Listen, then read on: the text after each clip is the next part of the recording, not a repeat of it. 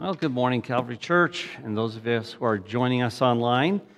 Today we're going to actually be finishing our study in 1 Thessalonians, so you can turn to the end of the book.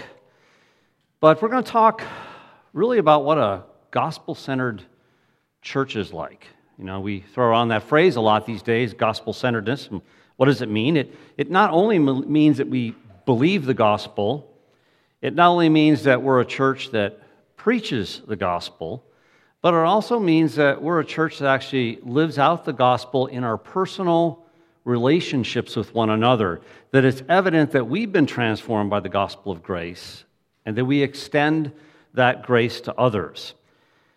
So I want you to think about your experience in different churches you've been a part of. I know some of you, maybe this is the only church you've ever known in your entire Christian life, and that's wonderful too. But many of us in our society have been involved in a lot of different churches. And hopefully they've been really fulfilling to you and been a great blessing from God in your life. That's generally the case. And that's why we enjoy getting together to worship together and to minister together as God's people. It's so important. And the fellowship of believers is such a wonderful blessing in our lives. And I hope that you feel this way about Calvary Church as well, and that you invest your life in this church while you're here and in other people. And by the way, this is a wonderful place for a shameless plug for our membership class that's coming up. So March 18th, if you'd like to learn more about what Calvary Church is about and what it might mean to join yourself more intimately with us as a body of believers, please come to that class that evening. But unfortunately, church experience is not always like this. We also know that we're still in the flesh, and so are others, and relational problems still exist and are part of our life, and situations arise that can be very uncomfortable in churches at times. Hopefully, though, you're not one of those people that's a regular instigator of problems, because we'll have to have a meeting, okay? But these problems do occur. Hopefully, you're not one of those, but hopefully, you're the kind of person that solves problems. And when tensions arise, you know how to apply the gospel in those relationships. Hopefully you consider yourself one of those types of people. In your church, in this church, we need people who resolve problems based upon the gospel. Wouldn't it be wonderful if all of us could be that way all of the time? It would make our fellowship so much more sweet. But we constantly need to be asking, how can we make the church function better for us, for the whole community of faith? Wouldn't it be truly awesome if our relationships could excel still more in the power of the gospel? That's what we've been learning in 1 Thessalonians. So please turn to the end of the book in chapter 5, 1 Thessalonians 5, 12 through 28. And we can be, as well, I'll read it to you this morning, and you can be praying for greater spiritual health in our relationships with one another as you hear these words. So we ask you, brothers, to respect those who labor among you and are over you in the Lord and admonish you, and to esteem them very highly in love because of their work. Be at peace among yourselves. And we urge you, brothers, admonish the idle, encourage the faint-hearted, help the weak, be patient with them all. See that no one repays anyone evil for evil, but always seek to do good to one another and to everyone. Rejoice always, pray without ceasing, give thanks in all circumstances, for this is the will of God in Christ Jesus for you. Do not quench the Spirit, do not despise prophecies, but test everything, hold fast what is good. Abstain from every form of evil. Now may the God of peace himself sanctify you completely, and may your whole spirit and soul and body be kept blameless at the coming of our Lord Jesus Christ. He who calls you is faithful, he will surely do it. Brothers, pray for us. Greet all the brothers with a holy kiss. I put you under oath before the Lord to have this letter read to all the brothers. The grace of our Lord Jesus Christ be with you. So our Apostle Paul here is teaching us how we're supposed to live in this new community that we've become a part of, especially that young, new, fresh church start in Thessalonica. What does it mean to live together in a new community, in a church, this church, the larger church, any church out there, but specifically your church where God has placed you? So what we're going to learn this morning is that peace and goodness and holiness are what's supposed to characterize the relational life of every church. Peace, goodness, and holiness should characterize the relational life of every church. And to achieve this kind of characterization, we must give attention to three areas. And the first area is, in verses 12 to 15, our relational obligations to one another. Second of all, the second area in verses 16 to 22 has to do with our spiritual proprieties in personal and congregational worship. And the third area to give attention to is our prayers for God's grace and His sanctifying purposes. And so this will become even more clear as we go through. Remember, this letter was prompted by a field report. Most of these letters in the New Testament are really just missionary correspondence. And this is prompted because Timothy had come back to the Apostle Paul and given a report about the young church, and the church was doing really well. They were excelling, but they could still excel still more. And so Timothy, as we noted in chapter 3, verse 6, he gives his report to the Apostle Paul, and we've already covered some issues in this letter that this new church needed to learn. We've considered issues of sexual morality, issues of brotherly love and working, issues of the end times and expectations for Jesus' return. Well, in our passage today, we're looking at some other issues. For example, we'll be looking at issues about leadership and followership, how to deal with difficult people, spiritual habits, and attitudes towards spiritual gifts, and so many more things. Now, it's important to note that in this particular passage, as you probably already noted as I've read it, there are opportunities here to address a lot, or at least a number, of controversial topics from this passage. But we're only going to touch briefly on those kinds of things, just to let you know up front, and we're going to leave a fuller explanation to any of those topics when we cover passages later on together that are more direct and full and clear in what they speak to. I want us to be focused this morning on learning the main lessons from our passage this morning, the way God has given us His Scripture, so that we will have peace and goodness and holiness abounding even more in the life of Calvary Church. So let's take a look at this first area, our relational obligations toward one another, in verses 12 to 15. So it breaks down into two sections. We see right away in verses 12 to 13, he's talking very specifically about how the elders and the congregation should behave toward one another. And then in verses 14 and 15, some instructions about everybody's responsibility in the church. So we'll take a look first at these first two verses. Again, he says, I'll read it to you. We ask you, brothers, to respect those who labor among you and are over you in the Lord and admonish you, and to esteem them very highly in love because of their work. Be at peace among yourselves. And so we see this request that comes immediately from the apostle to this church. It's gentle on the one hand. Notice he calls them brothers again. I mean, it occurs 5 times in this section. He says brothers, verse 12, verse 13, 25, 26, 27. And overall, in the whole book, 18 times he refers to them with such affection. So he really, truly does love them. Yet the apostle, as you've already noticed, is also very clear and firm on the things that need to be firm, because he desires that the church grow as a whole and that every individual grow as well. So the members of the Thessalonian church were to respect their leaders. In other words, to recognize them for who they are as the Lord's gift to His church. Now, we're not going to be getting into church government or polity issues today, but thinking about this church in the original context, these leaders were probably most likely the elders that were appointed by the apostle, or maybe even by Timothy when he went up there. We don't know yet if this church had what we sort of call a pastor at this point or not. They're only a few months old in the Lord, but they already have been given leaders to lead them. Perhaps, we know some names of some of the leaders at the church, Jason, and then Aristarchus and Secundus. They would be traveling companions and on mission with Paul often, and maybe others. And that's about all we know. But these leaders, these elders, these pastors, they're described in 3 ways. First of all, as those who diligently labor. I mean, true pastoral work is hard, it's difficult, it's exhausting. Elsewhere, the apostle will talk about it in terms of toil or labor or struggle. It involves, of course, studying and preparing and speaking and counseling and visitation and leadership and administration, and the list goes on and on and on. Yet God supplies everything that His leaders need to lead His church. In Colossians 1:29, for example, the Apostle Paul writes, "For this purpose I labor, striving according to his power which mightily works within me. And that's what these leaders were doing for the Thessalonian church. And it's really important, as I've observed in the American church, especially, and I'm sure it's true around the world, we need to be careful not to pile unrealistic expectations upon our spiritual leaders, whether they be lay elders or pastors, but to be realistic in our expectations because they are working hard and diligently laboring on your behalf.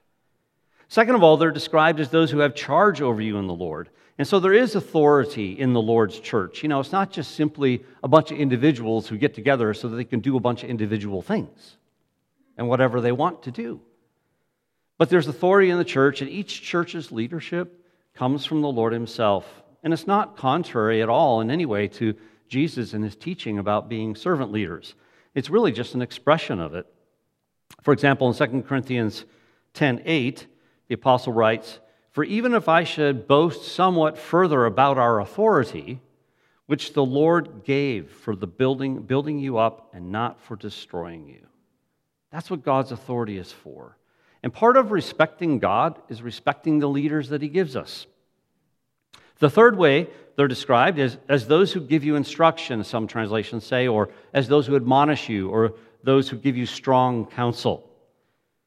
He's talking about warnings for doctrinal error or life errors, because it's on the hearts of leaders to care for people. Again, back in Colossians 1:28, the Apostle Paul writes, "And we proclaim him," speaking of Christ, "admonishing every man and teaching every man with all wisdom, so that we may present every man complete in Christ." So you want to listen when spiritual leaders give you advice about doctrine or life. Their goal and their purpose is to provide moral guidance and spiritual influence and ethical instruction as they teach the fullness of the gospel. But even further, the congregation, he says here, they're supposed to esteem them very highly in love because of their work. Notice it's not just simply, hey, obey your leaders, hey, respect your leaders, but he's talking about love them. And if you really value the work of the Lord and the work of the Lord through his leaders, then you will love them. And it comes down to that. They're God's blessing to you. In 1 Timothy 5:17, it says, "Let the elders who rule well be considered a double honor, especially those who work hard at preaching and teaching." In Hebrews chapter 13, verse 7 and 17, it says, "Remember those who led you, who spoke the word of God to you, and consider the result of their conduct and imitate their faith. Obey your leaders and submit to them, for they keep watch over your souls as those who will give an account. Let them do this with joy and not with grief, for this would be unprofitable for you." You know, perhaps in Thessalonica, the issue was something like this. Maybe, these new leaders in the church, maybe some of them were being overbearing. I mean, they're young in the faith. They're inexperienced in leading a church. And maybe the followers had a lot to learn, too, about accepting God's will and submitting to leadership through them. I mean, everybody in this situation is brand new to Christianity. I mean, the only thing that they knew before that was their life apart from Christ and the different organizations that they were a part of, but they weren't the church. And they're just trying to figure out how this works, this new family that God has formed. So whatever the Apostle Paul says, you need to live in peace. And peace comes when there's godly leadership and there's godly followership. One more passage from the Apostle Peter in 1 Peter 5, he writes, "Therefore I exhort the elders among you as your fellow elder and witness of the sufferings of Christ, and a partaker also of the glory that is to be revealed. Shepherd the flock of God among you, exercising oversight, not under compulsion, but voluntarily, according to the will of God, and not for sordid gain, but with eagerness, nor yet as lording it over those allotted to your charge, but proving to be examples to the flock. And when the chief shepherd appears, you will receive the unfading crown of glory. You younger men likewise be subject to your elders, and all of you clothe yourselves with humility toward one another. For God is opposed to the proud, but gives grace to the humble." So those are some basic instructions to this new church trying to figure out church, about how they're supposed to relate to one another as leaders and followers. Well, then comes this passage in verses 14 to 15 about everybody's responsibility. And we urge you, brothers, admonish the idle or the unruly, depending on your translation. Encourage the faint-hearted, help the weak, be patient with them all. See that no one repays anyone evil for evil, but always seek to do good to one another and to everyone. So the Apostle Paul here is talking about difficult people, and notice that difficult people are everyone's responsibility, not just the leaders. So, you don't want to go around the church, hey, pastor, did you hear about so-and-so? They could really use some help. It's like, hey, congregant, maybe you should help them. So, this is for everyone in the church is supposed to be involved in the life of everybody in the church. And, difficult people are hard to relate to sometimes. And so there's the admonish the unruly or the idle, encourage the faint-hearted, and help the weak. You could also look at them, I would use these terms to help us maybe understand, is the scary. Because you're not just talking about people who are just sort of sitting around doing nothing. It relates to what was earlier in the letter, and they're living an undisciplined life. And they're involved in the worldliness the way they shouldn't be involved. And so they can sort of be scary to be around, and people tend to avoid those types of people. The second group, I would call them the draining. They're just always in need of encouragement. And that's great. We should encourage them. And the third group are the people who have needs, help the weak. So the first group, admonish the unruly. So you're supposed to warn the undisciplined.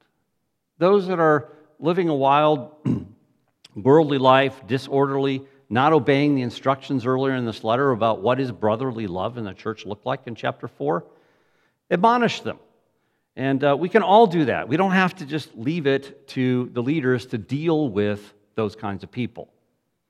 Second group, it can be really easy to ignore the draining because they take energy from us, but we're supposed to be sacrificing ourselves for one another, and we're all going to be in that position at some point in our lives anyway, where we are faint-hearted, and we're wondering about whether or not this faith in Jesus Christ is really worth it. So we're to be strengthening the discouraged, the depressed, people that are often given to giving up, is what he's talking about. People who worry a lot, or maybe are timid in their faith. Those who maybe you think about this letter and earlier in chapter 4, he could be referring very specifically to people who have recently just lost their loved ones who had put their faith in Christ. So don't ignore these people or hope that somebody else will deal with it, but you can be an encouragement. Later on we'll talk about that, but you can be an encouragement to these people.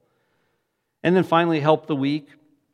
You don't just need to tell other people about, hey, so-and-so could use some help. Well, you could help the person, you really can be helpful. And helping the weak here is holding on to them and staying loyal to them, putting your arms around them when they need it. Perhaps he's talking here about those that are the lowly of society. He doesn't define it here too tightly. Maybe he's talking about earlier in the letter, people that are given to temptations and to the persecutions that are going on. And maybe that's what he's talking about in their weakness. It doesn't matter why you're weak. But when we're weak, we need someone strong to come beside us. So when we find people that are weak, let's give them strength. And so then he urges us to be patient with all those above. We have to be patient. That means not being irritated or annoyed at slow progress, especially if people are constantly in one of these categories. Of course, as long as progress is being made, there's hope, as long as we're going in the right direction. But all churches have these difficult people in them and other types that Scripture talks about elsewhere. So will you be helpful and not leave it to other people and not push it off on your leaders? Sometimes we just need to realize that we really can help other people. You don't need to be an expert in anything. In Romans chapter 15, the Apostle Paul says, "And concerning you, my brothers, I myself am also convinced that you yourselves are full of goodness, filled with all knowledge, and able also to admonish one another." You have the gospel. You know the gospel. You're living it out. You have everything you need with the Holy Spirit indwelling you because of your faith in Christ. You can be a wonderful encouragement to someone else. So a further general instruction to the whole congregation is to make sure that no one takes retribution. That's a natural sinful urge to repay other people. When they do bad things to you, you do bad things to them. It's the way our world operates all the time, a self-righteous world, that world that we got saved out of. And this can be a problem in any church. It can get very nasty. And when people want to get back at each other and they can use whatever's at their disposal, their positions in the church maybe, or their relationships, or their money, or whatever it might be to get back at one another, that's the way of the world. But we are to be seeking to do what's good for one another, and even when we're wronged, we're to love. That's a sign of spiritual maturity, is to not repay somebody for what they've done to you. So we're to think about responding to the evil in our lives, or even if it comes from, believe it or not, it can come from one another in this room at times. But we want to think about not only what is the good response, but what is the best response for that other person to be able to make progress in the gospel and in maturity themselves. To think beyond just the immediate situation, but how can we truly help people to think and to live their lives gospel-centered?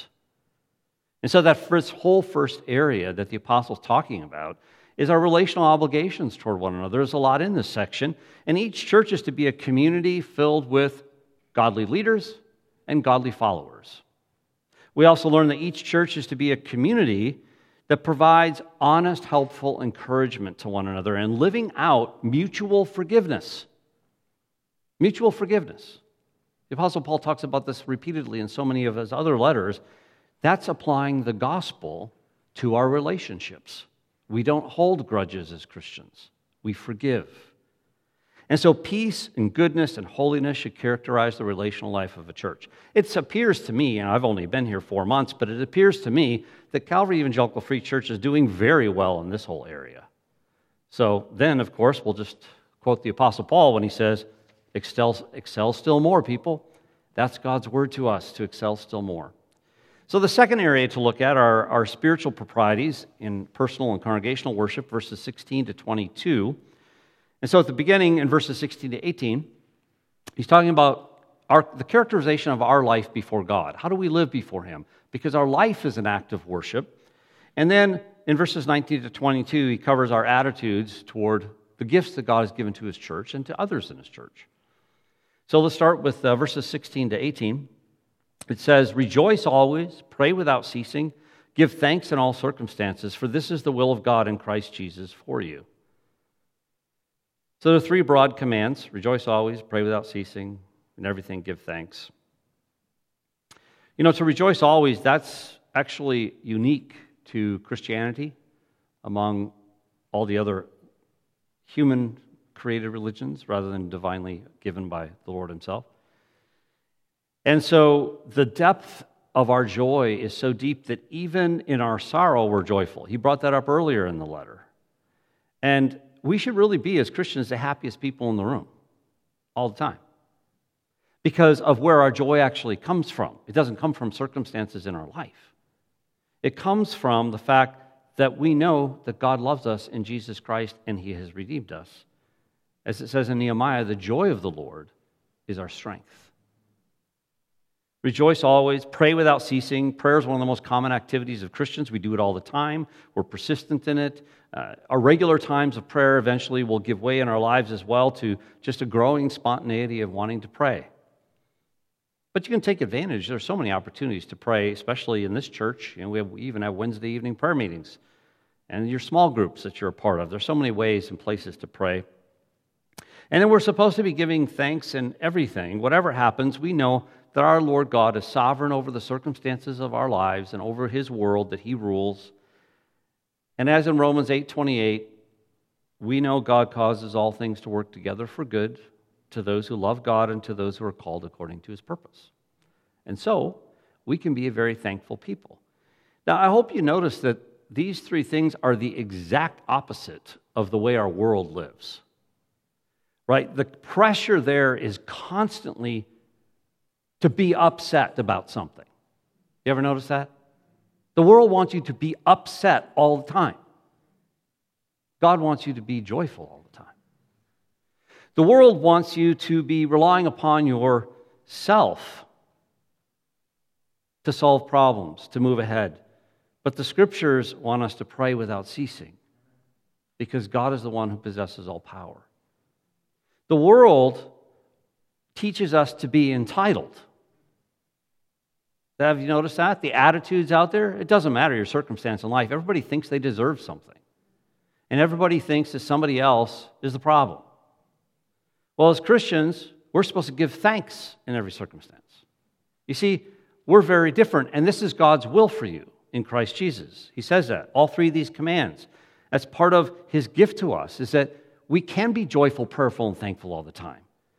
We can be. And we are, because of God's work in our life and the presence of the Holy Spirit in us as believers. And it's central to His plan for our life. If you want more blessing in your life, be more joyful.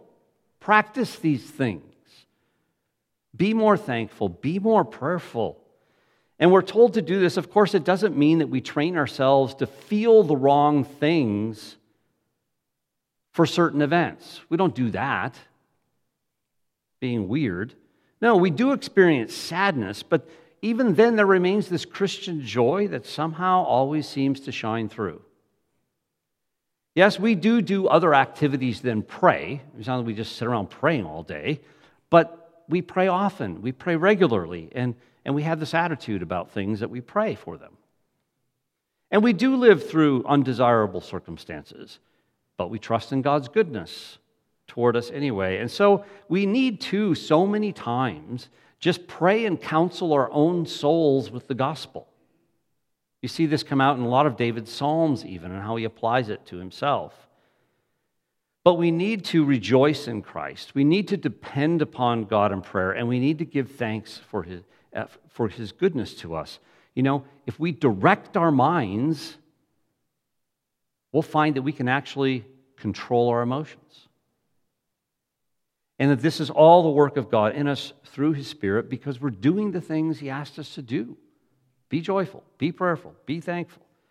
And then he goes on in verses 19 to 22 to talk about our attitude toward God's gifts to His church. He says, "Do not quench the Spirit, do not despise prophecies, but test everything, hold fast what is good, abstain from every form of evil." So these Thessalonians are commanded not to quench the Spirit, which means don't put out the light or don't extinguish the flame. Because the Spirit of God leads His church and empowers His church. Now, it seems that what's going on in Thessalonica at the moment, probably in that report Timothy gave, is that they were treating God's leading through His prophets at this church with contempt. And so these prophets were likely speaking in either general gatherings or smaller gatherings at the church. Maybe they were out of control. Perhaps people were getting very skeptical and even embarrassed because they were out of hand and would just simply reject all prophecies in that way. Maybe they were too emotional, tying it to the return of Christ, as you see back in chapter 2. And perhaps that was it. And it's like people with the signs, the end is near all the time. It's coming to the meetings. But this would be the opposite problem, you see, than what was going on in the church at Corinth. The church at Corinth, they were over-enamored with the gift. The church at Thessalonica was under-enamored. And the Apostle Paul probably already given them a lot of instruction, which we don't have access to, on how to respond. And how he's responding to this issue as it comes up. So this might be a good place to give a little helpful review and overview of the common categorization of prophets, so that you can be a little bit clear on some things.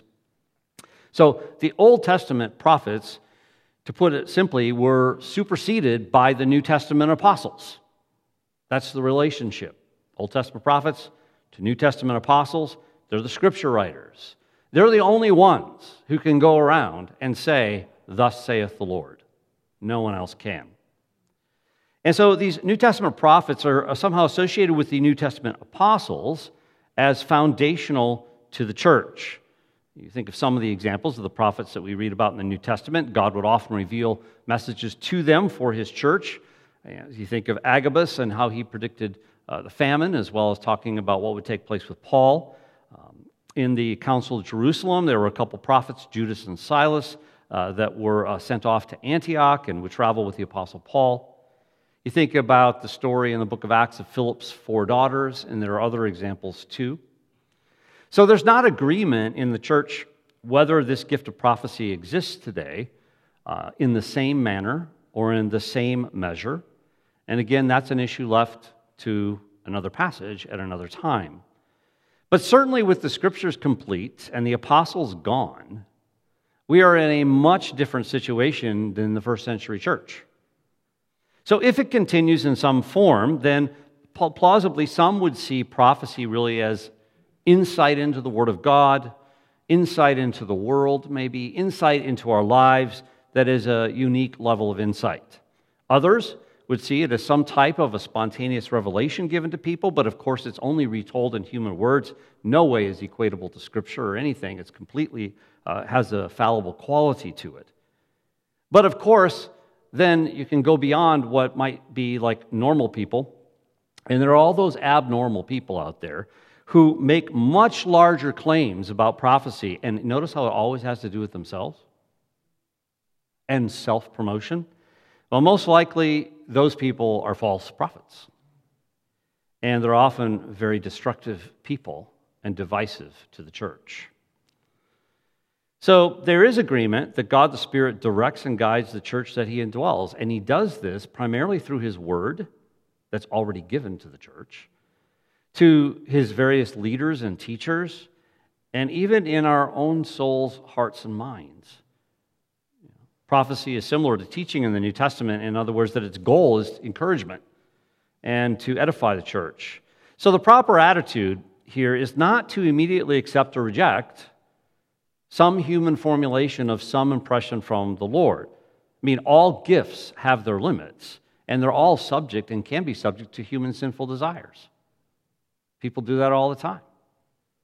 The proper attitude is to examine for truth. Is it aligned with Scripture or not? To examine whether or not it glorifies Jesus Christ. Because if it doesn't glorify Jesus Christ, then you can dismiss it. Also to look at the character of the person making any kind of a claim, because that will reveal what you should do. And ultimately, is it edifying to the church or divisive? And then you need to be able to hold on, the apostle's saying, to that which is good and genuine, and reject that's what's evil and false and misguided. Again, it might be an exhortation from Scripture or an impression on an issue, a word of direction or some kind of information that might be unknown. But the second area is about spiritual proprieties. In other words, what is it we should be giving our lives to? How do we conduct ourselves in personal worship and congregational worship? And what we learn here is that there are certain characteristics and constants that we want more and more part of our life. That's joy, prayer, and thanksgiving. Also, we need to accept the gifts that the Spirit has given to His church, and yet always evaluate their use, whatever the gift is, not just the ones He's talking about here. And to evaluate how it aligns with Scripture and how it glorifies Jesus Christ. In fact, you can even look around the room today and think about each individual person and the variety of the gifts that God has given to Calvary Evangelical Free Church. What do you think God's going to do with us with all these gifts sitting here? It's amazing to think about what could be. I hope more and more people will get involved. I hope that you'll think about where you can serve. That's the second area. The third area to give attention to if we want to be this church that's being talked about is our prayers for God's grace in His sanctifying purposes in verses 23 to 28. These are the final verses, the conclusion of the letter, contain prayers and requests and blessing. And even here, there's some final instructions, and there's instruction by example even that we find. And so in verses 23 and 24, there's a prayer. Then there's some final instructions in verses 25 to 27, and finally the benediction in verse 28. And so we read, "Now may the God of peace Himself sanctify you completely, and may your whole spirit and soul and body be kept blameless at the coming of our Lord Jesus Christ. He who calls you is faithful, and He will surely do it." So the God of peace, when you read this phrase, it can refer to two different things. It could refer to the fact that God Himself is the peaceful one. Did you know that that's true? God isn't agitated, right? He's totally at peace with what He's doing in the world. And He's the giver of peace. And so He's also the God who gives peace, and He gives it to us through the gospel and then internally through the work of the Holy Spirit in our life. He's the God of peace. And he's petitioned for this thorough sanctification, the Apostle Paul saying. I don't want you to leave anything out. Thoroughly transform those Thessalonians. Preserve them in blamelessness. He's talking about moral completeness. Elsewhere, the apostle will talk about perfection or becoming sanctified, or growing in holiness in each and every part of their being, so that when Jesus comes, they're ready. That's the goal. When Jesus comes back, we will be perfected at that time, but in the meantime, to be preserved blameless. So notice the confidence that the apostle has in God. He's planned it, he's called, therefore he's going to complete it. It says right here that he who calls you is faithful, he will surely do it. So he's actually asking God to do these things, not the people to try to sort of work it up in themselves to somehow make themselves blameless. I mean, certainly we have a role to play, but you see the confidence here? This changes our whole perspective when we realize that even our sanctification, that's a work of God's grace in our life. And we can rest secure at peace that God is going to accomplish these things in our life. And then we read, for example, in Hebrews 8:29, for those whom he foreknew, he also predestined to be conformed to the image of his Son. It's predestined for those whom he's called, that he might be the firstborn among many brethren, and whom he predestined, those he also called, and whom he called, those he also justified, and those whom he justified, he also glorified. Our salvation is secure, our sanctification is secure, our glorification is secure. It's all secure in Christ. And so then the final instructions come in verses 25 and 7. Brothers, pray for us. Greet all the brothers with a holy kiss. I put you under oath before the Lord to have this letter read to all the brothers. Brothers, brothers, brothers, 3 times. So we should pray like verses 23 and 24 for everybody. And you just look back to what that is. And the apostle's asking them to pray for him. And he says they're to greet everyone, probably on his behalf, but maybe just make sure you don't leave anybody out. Don't avoid anyone. Maybe this is a clue to some additional relational tension or additional clue to relational tension at this church. I mean, it's a simple application here. You know, do you do this? Do you avoid people on a Sunday morning? Or do you greet everyone? Again, another issue, not to spend much time on here, is the holy kiss, because we don't know anything about it, really. It's a physical expression of a greeting that was used in the culture. You know, our culture doesn't typically kiss each other on the cheek type of thing. So, but when you go to those cultures, you better do it. And you will be blessed because you did. But he's talking about how he transforms even the most basic greetings in life to be Christian. I mean, church relationships are unlike any other relationships you have. It's not like just, you know, a sports club you belong to or a garden club you belong to or something like that. It's even closer than our own families. They're holy relationships. And they're very, very close. And our relationships are unique in that way by the Holy Spirit. And Paul always, in his letters, infuses this new meaning into what are standard greetings and expect us to do accordingly. You know, our culture is just talking about holy hugs and handshakes. So they're to read this letter, notice, publicly to all the church, and he puts them under oath. This is a fascinating little statement here. So remember what all's going on back there. You know, you have all those opponents with their smear campaigns. You have persecution going on. You have just Paul not being able to be there very long. And you got natural sinfulness. You've got so much stuff going on. And he puts them under oath, perhaps fearing some tensions and the opponents and how they might use his words, if everyone doesn't know exactly what he wrote. The scriptures belong to the church as a whole, to every one of us. And so they would all need to know exactly what the apostle wrote. And this is not like a prophecy that he mentioned earlier, that somehow, let's just examine what Paul said and we'll make a decision on it. This is Holy Scripture that he wrote, that he even was conscious of when he was writing it as the Holy Spirit carried him along. This is the Word of God. So they would probably read it on more than one occasion, and they probably, like many of the churches at this time in the world, they're going to be making their own collection of scriptures. And they're going to copy them, and they're going to share them. And that's why we have this today. It's because of the faithfulness of the churches recognizing God's holy word and preserving it, God superintending all along the way. And finally, we get to the benediction, verse 28. The grace of our Lord Jesus Christ be with you. It's a normal ending of a letter for a Christian letter. Usually in the time, a letter would end with, sort of wishing people health and strength and prosperity. Nothing wrong with that. But grace is the heart of the gospel. That's how he opened the letter in chapter 1, verse 1. And so that's how he closes the letter, with grace as well. Because our Lord Jesus is the source, the fountainhead of all grace in our life.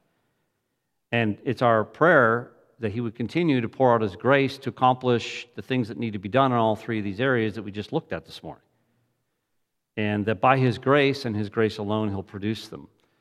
And we should be praying for these things in our life and one another's life, that God would, by his powerful grace, sanctify his people.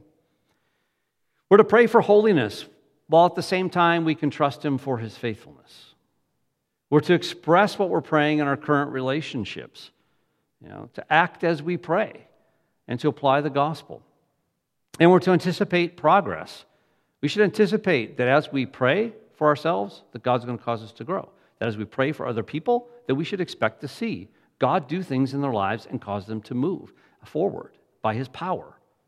You see, today, this last section, all we're talking about, these are just responsibilities of life as a Christian, in a Christian community, in a local church. So I want us to review 1 Thessalonians really briefly. You have the book in front of you.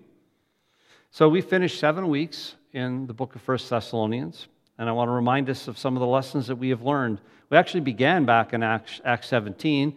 We started talking about how in Acts 17, when the gospel first came to the city of Thessalonica, that the gospel of Jesus Christ turned the world upside down, or rather right side up, as it's written. We've learned in this book that we are to, from the very beginning in chapter 1, that we're to rejoice before God, glorifying him for his work with the gospel, and thanking him yet again for the privilege of being a part of its global advancement. That's what we learned in chapter 1. I mean, what a wonderful opportunity to be able to be a part of that. In chapter 2, we learned that we're supposed to be ones who proclaim the gospel boldly, but also live the gospel genuinely. We learned that the gospel of God creates believers, and it continues to transform them for eternal glory, and that's what chapter 2 is about. We also learned that we're to love the church so much that we're wrapped up in its progress. That's what we learned in chapter 3. Chapter 4, we learned that we're to keep advancing in our walk, keep submitting to Jesus Christ, and ever increasing in our sanctification by the Holy Spirit's power. That's chapter 4. We also learned in chapter 4 and part of 5 that we're to encourage one another with the true doctrines of the return of Jesus Christ. We talked about this last week, in such a way that it actually increases our knowledge, our faith, our love, and hope, and our joy. And today that we learn that peace, goodness, holiness, that's what's supposed to characterize us as a church. The gospel is to be the center of our life and the center of our life together. We're not going to go on and study 2 Thessalonians. I have other things planned. But you can read 2 Thessalonians on your own. You have it in front of you. Most likely this 2 Thessalonians was written just 6 months after 1 Thessalonians was written. And the situation has gotten a whole lot worse really fast as you read that letter. Persecution continues to grow for this young church. And they're going to need greater encouragement and greater instruction, and that's what you find there. But we're going to move on here as a church. Next week, we're going to be looking at Psalm 8. And then, of course, many scriptures that are going to be related to the Easter season that is upon us. So let me pray for us, and we'll continue with our worship this morning. Lord God, we thank you so much for your grace that you've given to us in your Son, our Lord Jesus Christ. I pray for us this morning that each one of us, by your grace, would pursue and achieve the thoroughgoing sanctification of the Spirit we read about here this morning.